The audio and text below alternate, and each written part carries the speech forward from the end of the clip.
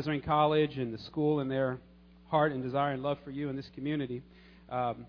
Dr. Brandis on Sunday mornings will play at the church with the worship team. So I didn't know he was doing that when I first started attending. I just didn't notice because you have guitars and bass and drums. And all of a sudden I'd be hearing trumpets. Like, where are the trumpets coming from? And there's Dr. Brandis just jamming over there on the organ and doing a wonderful job. So I really appreciate his love and passion for the organ and contributing here this morning. Our lesson today is going to be found in 2 Corinthians chapter 4. And when I began preparing about 2 weeks ago, knowing that this was the text I would preach from, I knew that because it was on the church calendar as we enter into this Lenten season. I thought I'd focus on a few verses, and then it changed. Well, I'll focus on a couple others, and I'll focus on these, and kept switching back and forth. But so I'm going to be jumping around a little bit in the the fourth chapter of 2 Corinthians. I'll be reading verse 1, 6, 10, 14, and a couple of others. Hear the word of the Lord. This is Paul writing to the church in Corinth. Therefore, having this ministry by the mercy of God, we do not lose heart. We do not lose heart. Down to verse 6. For God, who said, "Let light shine out of darkness," has shone in our hearts to give the light of the knowledge of the glory of God in the face of Jesus Christ. Always carrying in the body the death of Jesus, so that the life of Jesus may also be manifested in our bodies. For we who live are always being given over to death for Jesus' sake, so that the life of Jesus also may be manifested in our mortal flesh. Verse 14. Knowing that he who raised the Lord Jesus will raise us also with Jesus, bringing us into his presence. So we do not lose heart. Though our outer self is wasting away, our inner self is being renewed day by day. Heavenly Father, your word has been spoken. By the power of your Holy Spirit, may you speak to us today. Apply it to our hearts and lives that we might be forever changed, so that we might glorify you in all that we say and all that we do. In Christ's name, amen. The thing that stood out to me right away as I began reading the text over and over again, and I actually try to memorize it. Often I'll try to memorize the text. But the first verse that stood out to me was verse 1. Having this ministry by the mercy of God, we do not lose heart. We do not lose heart. And then at verse 16, he concludes, so we do not lose heart. And I started questioning and asking, how do we not lose heart? What does that mean, not to lose heart? Now, what Paul's talking about here, he's not talking about losing heart the way we sometimes, quote-unquote, lose heart, the way we sometimes get depressed and discouraged. He's not talking about losing heart because your favorite team lost in the Super Bowl. He's not talking about that. He's not talking about losing heart because the team that you follow stinks. He's not talking about that. We become so passionate over sports and different things, it's amazing how much energy and time we give to things. And it can be even depressing at times when there's a loss, but Paul's not talking about that. He's not talking about how we become disappointed in ourselves. He's not talking about how we lose heart in our own behavior, in our own actions necessarily. Earlier this week, I stood on the scale, and it was a troubling moment in my life. I realized since Christmas I've gained 5 pounds. Thank you for your prayers. I was discouraged and depressed. I kind of lost heart because last year I had lost 10 or 15, and I was happy and proud. But I know who to blame. I blame Donnie and Marky Mark Wahlberg. They just opened a restaurant in Hingham Shipyard called Wahlburgers. And they are really good burgers. We've been twice, Edie and I. And of course, if you get a Wahlburger, you need a great chocolate shake. So I had to order a chocolate shake. I felt it was my duty. And then I was thankful that Edie could never finish her meal or her shake, so I finished hers as well. It was a ministry. It was a calling. So I am a little down and depressed and need to change my eating habits. Probably not a bad thing to change your eating habits especially during Lenten journey, and try to stay under 2,000 calories a day. So that's what I'm trying to get back to. But I'm a little discouraged and down. But that's not the type of discouragement and disappointment and the loss of heart that Paul is talking about. Some of you have experienced a broken heart. Sometimes we experience a broken heart, or we feel like we lose heart because we give our hearts to things, places, or people that should have never had our hearts in the first place. And there is a whole sermon there. But we'll go by it quickly. But let me say that again. Sometimes we experience pain and brokenness in our hearts and lives, and we lose heart and we give up on hope and relationships and things, but that's because we have given our hearts to things that should have never had them in the first place. Do not blame God for those moments. Know that God can come into that moment and redeem and restore and heal. He loves you and cares for you. But those are not the type of things that Paul is talking about here. When Paul talks about losing heart, he's talking about that he's not going to lose heart when the trials come for serving and following God. He will not lose heart when he becomes overwhelmed by the accusations made against him. He will not lose heart. If we read his letters to the churches and we read in Acts, we see that at times he was discouraged and disappointed. And maybe at times he did lose heart. But here in this letter, he's saying no matter how bad it gets, I need to be reminded, we do not lose heart. The church in Corinth was a messed up church. Oh, it was unbelievable. Paul started the church in Corinth. We read about that in Acts 18, 1 through 11, and how the church started by him preaching in the synagogues, and they wouldn't receive his message, so he started preaching to the Gentiles, and people started following, and he began the church. It was really an amazing thing. After he's there about a year and a half, he leaves, but he learns from some friends in Chloe's household that the church in Corinth is split into fractions. Not just a church split where two groups go, but it's splitting all over the place. And he's concerned about it. About the same time, Paul receives a letter from the Corinthians asking for his advice and guidance on certain issues in regards to the order of worship, in regards to dealing with those that are not part of the church, the outside world, if you will, and we can read about that in 1 Corinthians. He responds to their division and he answers their request for advice by writing what we now know as 1 Corinthians. And then a series of crises continue to break out, caused by a ringleader who launches a personal attack against Paul. And we can see that in 2 Corinthians 2 and 2 Corinthians 7. We see Paul literally addressing this ringleader, if you will, who's causing these divisions, who's questioning Paul's authority, who's dismissing him and saying, why are you even following? He's weak. He's nothing. His theology is warped. And this ringleader is causing disruption in the church, and it's splitting it into even more fractions. It was a messed up church. Don't ever be, just a side note, don't ever be one of these ringleaders in the churches you attend. Don't ever do anything to cause division. There will be difficult times and at times difficult conversations, and you may need to speak to leadership, but do so in the spirit and attitude of Christ. Don't be a ringleader that causes division and dismisses the leadership of others in the church. But that's what was happening to Paul. He then receives this report from Timothy and all that's happening and all that's taken place. So he pays a visit to Corinth to deal with the issue in person. And he later refers to this occasion when he writes about it as a painful visit. He is humiliated before the church, and he returns to Ephesus and he's discouraged and he's down. He then writes a powerful letter at great cost to him. It came at a great cost in order to deal with the crises.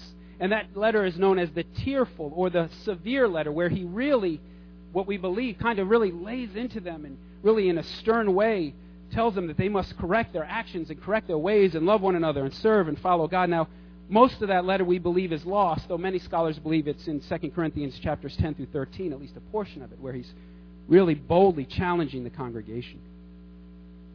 Paul meets Titus in his travels after this, who relates that the worst is over and it seems like the rebellion is over, and Paul's thankful for that and excited for that. So then he pens this letter of 2 Corinthians.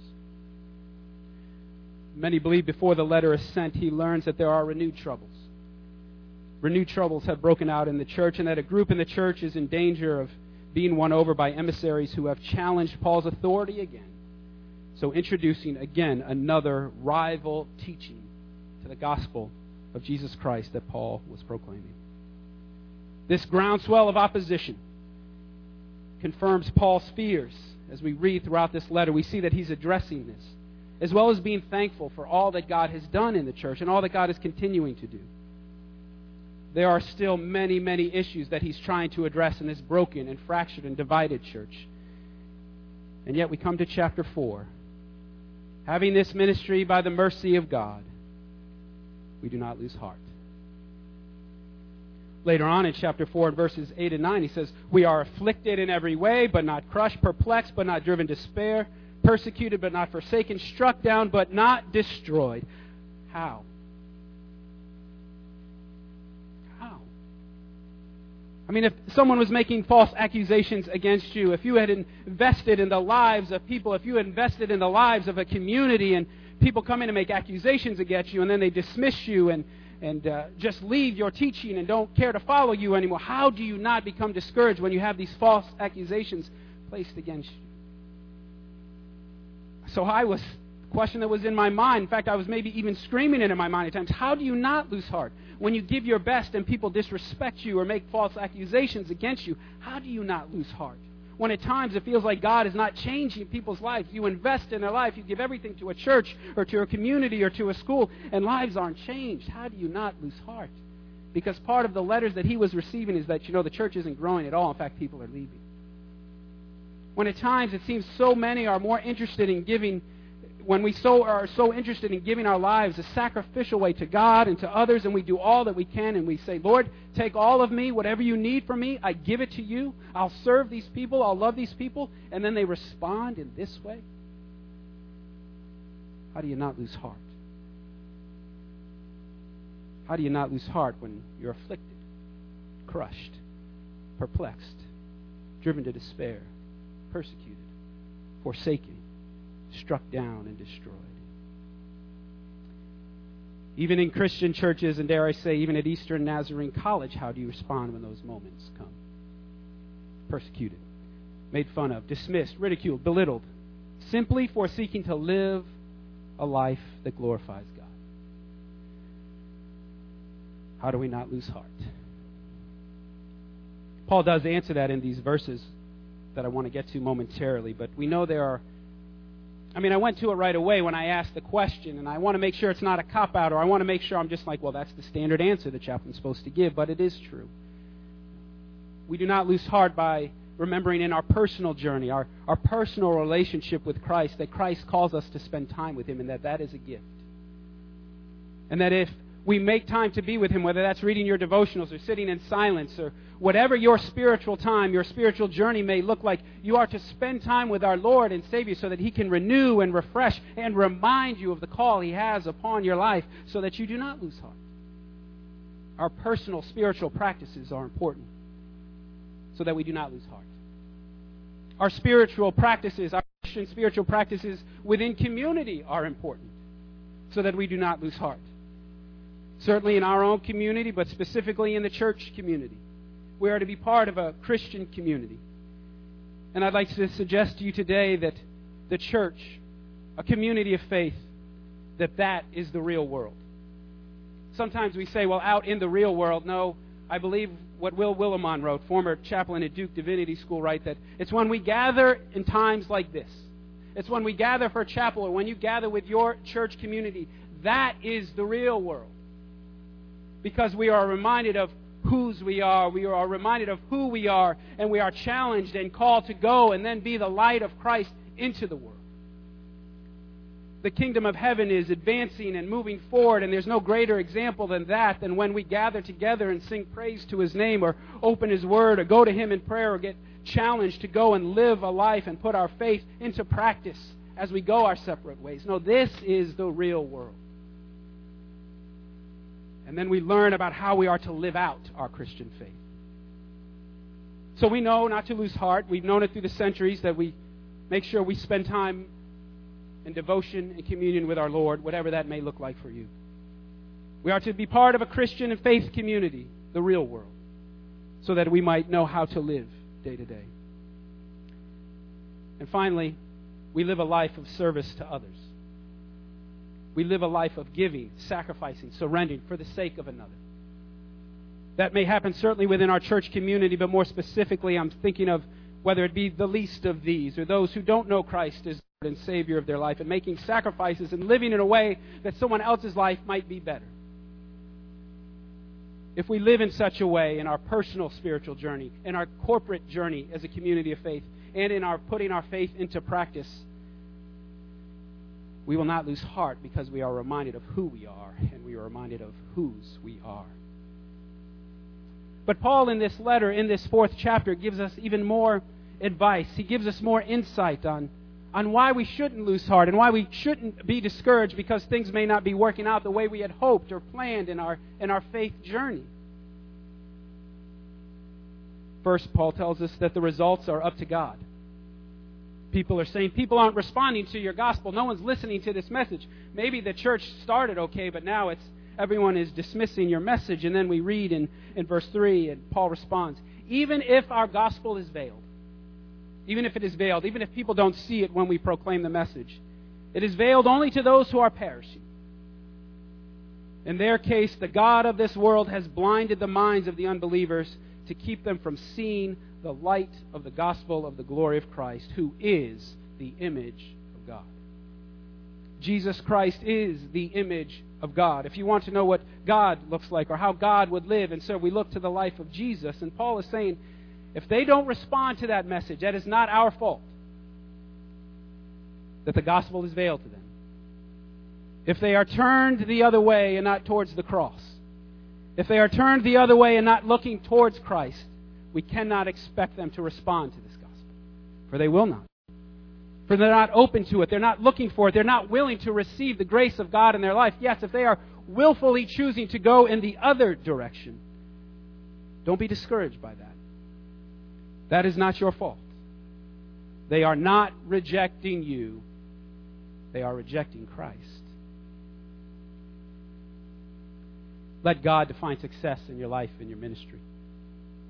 Let God define success if you are faithfully serving and following. Unfortunately, we can very easily get caught up, especially in the church and among pastors. What church is growing, or which one's the mega church, or which one's the bigger church? And so often we base our standards on what is success by what other people say instead of how God would define success in our life.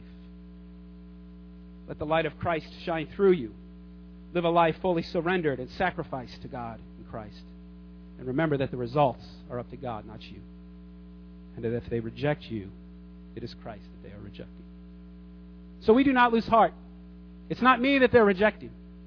It is Christ they are rejecting. I love them. I care for them. I want to serve and follow Christ. I will give all that I can. But if they choose to walk the other way, I've done all that I can. Second, Paul reminds us that the light of Christ shines in our heart and in our life. Verse 6, for God said, let light shine out of darkness. For the light of Christ has shone in our hearts to give the light of the knowledge of glory of God in the face of Jesus Christ. So we are to remember that when we enter into dark times, when we enter into darkness, the light of Christ shines. Some of you have made radical commitments to the Lord to serve and follow Him, and now you find yourselves in a dark place, if you will. No one's responding. You're wondering how things are going to work out. You hear about situations in this community or around the world, and you're discouraged and depressed, and you thought God was going to make a difference, and you don't see the light of Christ anywhere. Can I suggest to you that maybe you are the light of Christ in that situation? That you are the light of Christ. That God is at work in that moment because He has placed you in that moment. So we do not lose heart. The light of Christ shines through us. The light of Christ is at work to the glory and honor of God. One of my favorite sermons is a sermon that I never heard preached, but I simply read it. A man by the name James S. Stewart. And I recently gave this sermon to the preaching class, for I wanted them to read it for themselves and look at his style of preaching. But the title of the message is The Darkness Where God Was. And the message is based on simply one verse, Exodus 20:21. The people stood at a distance as Moses drew unto the thick darkness where God was. We know that God is light and the light of Christ shines. We often forget that God is in the darkness as well. The same God of light is the same God of the darkness. Sometimes we don't see it and feel it the way we'd like to, but all of us, all followers of Christ, go through this period where we wonder, where is God in the midst of this darkness? Allow me to read just 2 paragraphs from this sermon. Stuart pleads with me. But I beg and beseech of you not to lose heart in the darkness. For remember, All the saints without exception have had that experience, from Jacob and Elijah right down to Evelyn Underhill and Dietrich Bonhoeffer. The brightest and best of the sons and daughters of the morning have been there before you. And they, all with one unanimous voice, bear witness, the thick darkness where God was.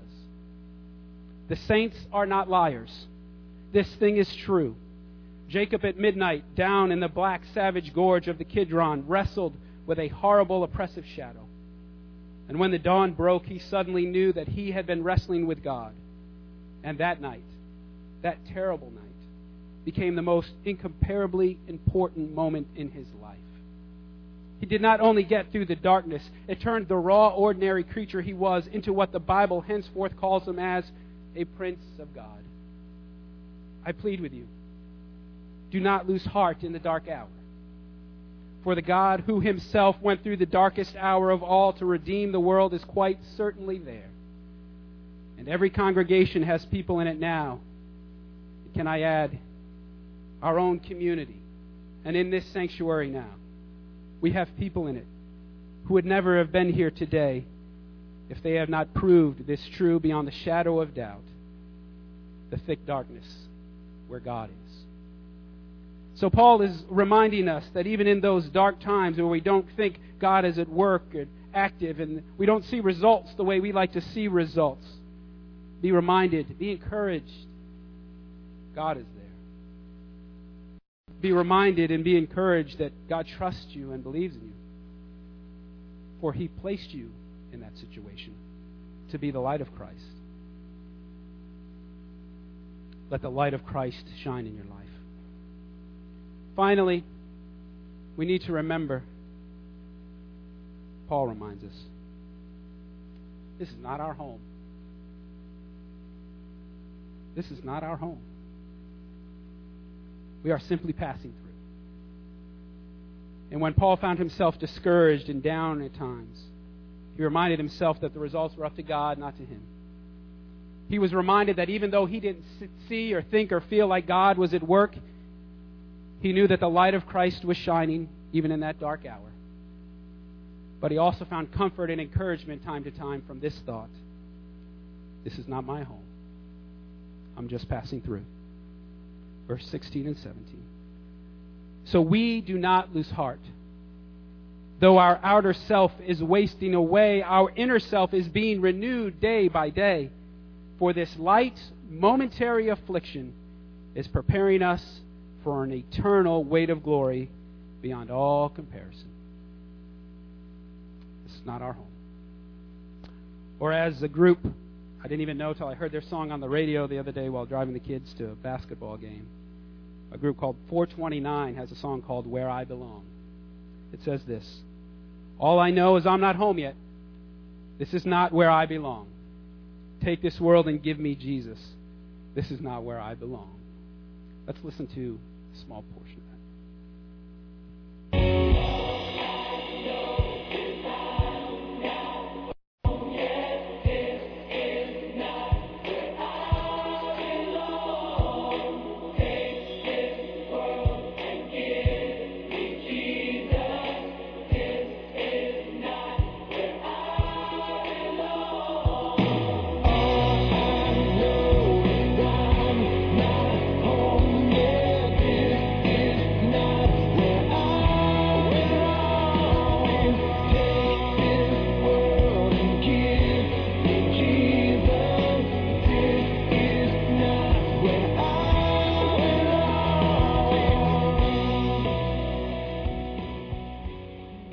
It's not like every day we should say, Lord, just take me home. Lord, just take me home.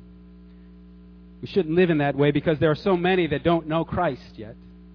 So often we pray, Lord, return now, but I don't think that should be our prayer. I say, Lord, please don't return yet because there are still so many that don't know you as Lord and Savior of their life. This is not a call or a reminder to hope that, Lord, just take me home now, but it is an encouragement to Paul and it is an encouragement to us that we remind ourselves from time to time, this is not our home. These are light, momentary afflictions, and they are preparing us for an eternal weight of glory beyond all comparison. So we do not lose heart. The results are up to God. We let the light of Christ shine in our lives. And this is not our home. I know I said finally, but I have one more point. I'm going to have 3 conclusions today in a summation, as my friend would say. There's another thing about verse 1 that caught my attention I had missed until I read it last week. Having this ministry, it doesn't say having this ministry by the charge of God. It does not say having this ministry by the requirement of God. It doesn't say having this ministry by the grace of God, though that would certainly fit. It says having this ministry by the mercy of God. I've never heard someone say having this ministry by the mercy of God, whether you are a pastor or a teacher, a scientist, businesswoman, or man, having this ministry by the mercy of God. We could use the word compassion there. Having this ministry by the compassion of God. Paul remembers where he came from. Paul remembers the life he used to live. Paul remembers the day on that Damascus road when the light of Christ burst forth into his life, and he has not forgotten that. He has not forgotten the way he used to be. And the privilege and blessing it is to now serve the God that he once persecuted, to now serve and follow the God that he once mocked. He now views that as God's mercy in his life. It's God's compassion in his life. Having this ministry by the mercy of God.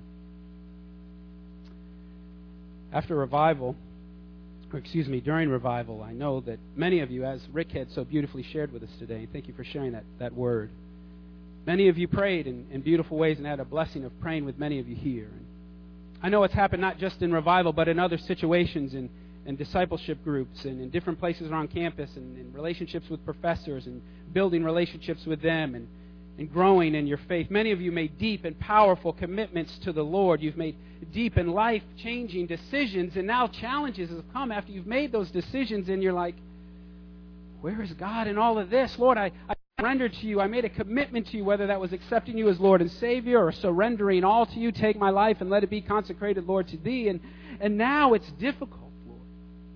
Now it's challenging. Why, Lord? I'll do whatever you ask, but this is too much. Can I suggest to you that we do not define revival or spiritual renewal by a service or services? I wouldn't say I have no idea, but I can't say for sure whether revival happened when you prayed here or in the discipleship group or with a professor. We can only define revival and decide whether revival happened when we get further down our road and look back and see, was my life really changed? Did I really change the way I was living? Did I really make the sacrifices that needed to be made? Not just in that moment, as beautiful and sacred and holy as it is and as it was at altars like this or in times of gatherings like this. But we only know if there was revival in your heart and in your life and in this community if we go through the dark times, if we go through the challenging times, if we go through the questioning times, and live faithful in those moments. This message today is to encourage you, I hope. That's my hope anyway. Do not lose heart. Do not give up. You made some commitments. You've made some sacrifices. God may be calling for more sacrifice. Don't lose heart. The results are up to God how your family responds to your way of living now. The results are up to God on how your friends respond to the way that you are living, though it may be difficult. Leave the results to God. Let Him define success in your life. Let the light of Christ shine in your life, and remember when you find yourself in the darkness, remember the darkness where God was, and that you are the light of Christ in that situation and in that moment. And remember that this is not your home.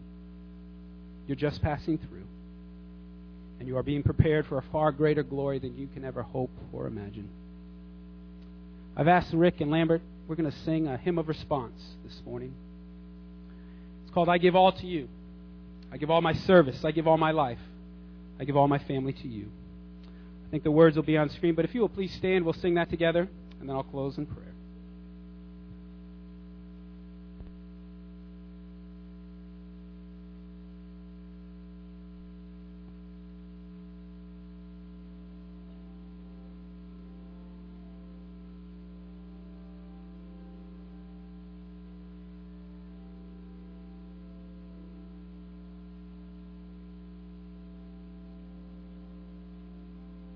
I give all my service to you. I give all my service to you. No matter the cost or what others do, I give all my service to you. I give all my problems to you. I give all my problems to you. No matter the cost or what others do, I give all my problems to you. I give all my family to you. I give all my family to you.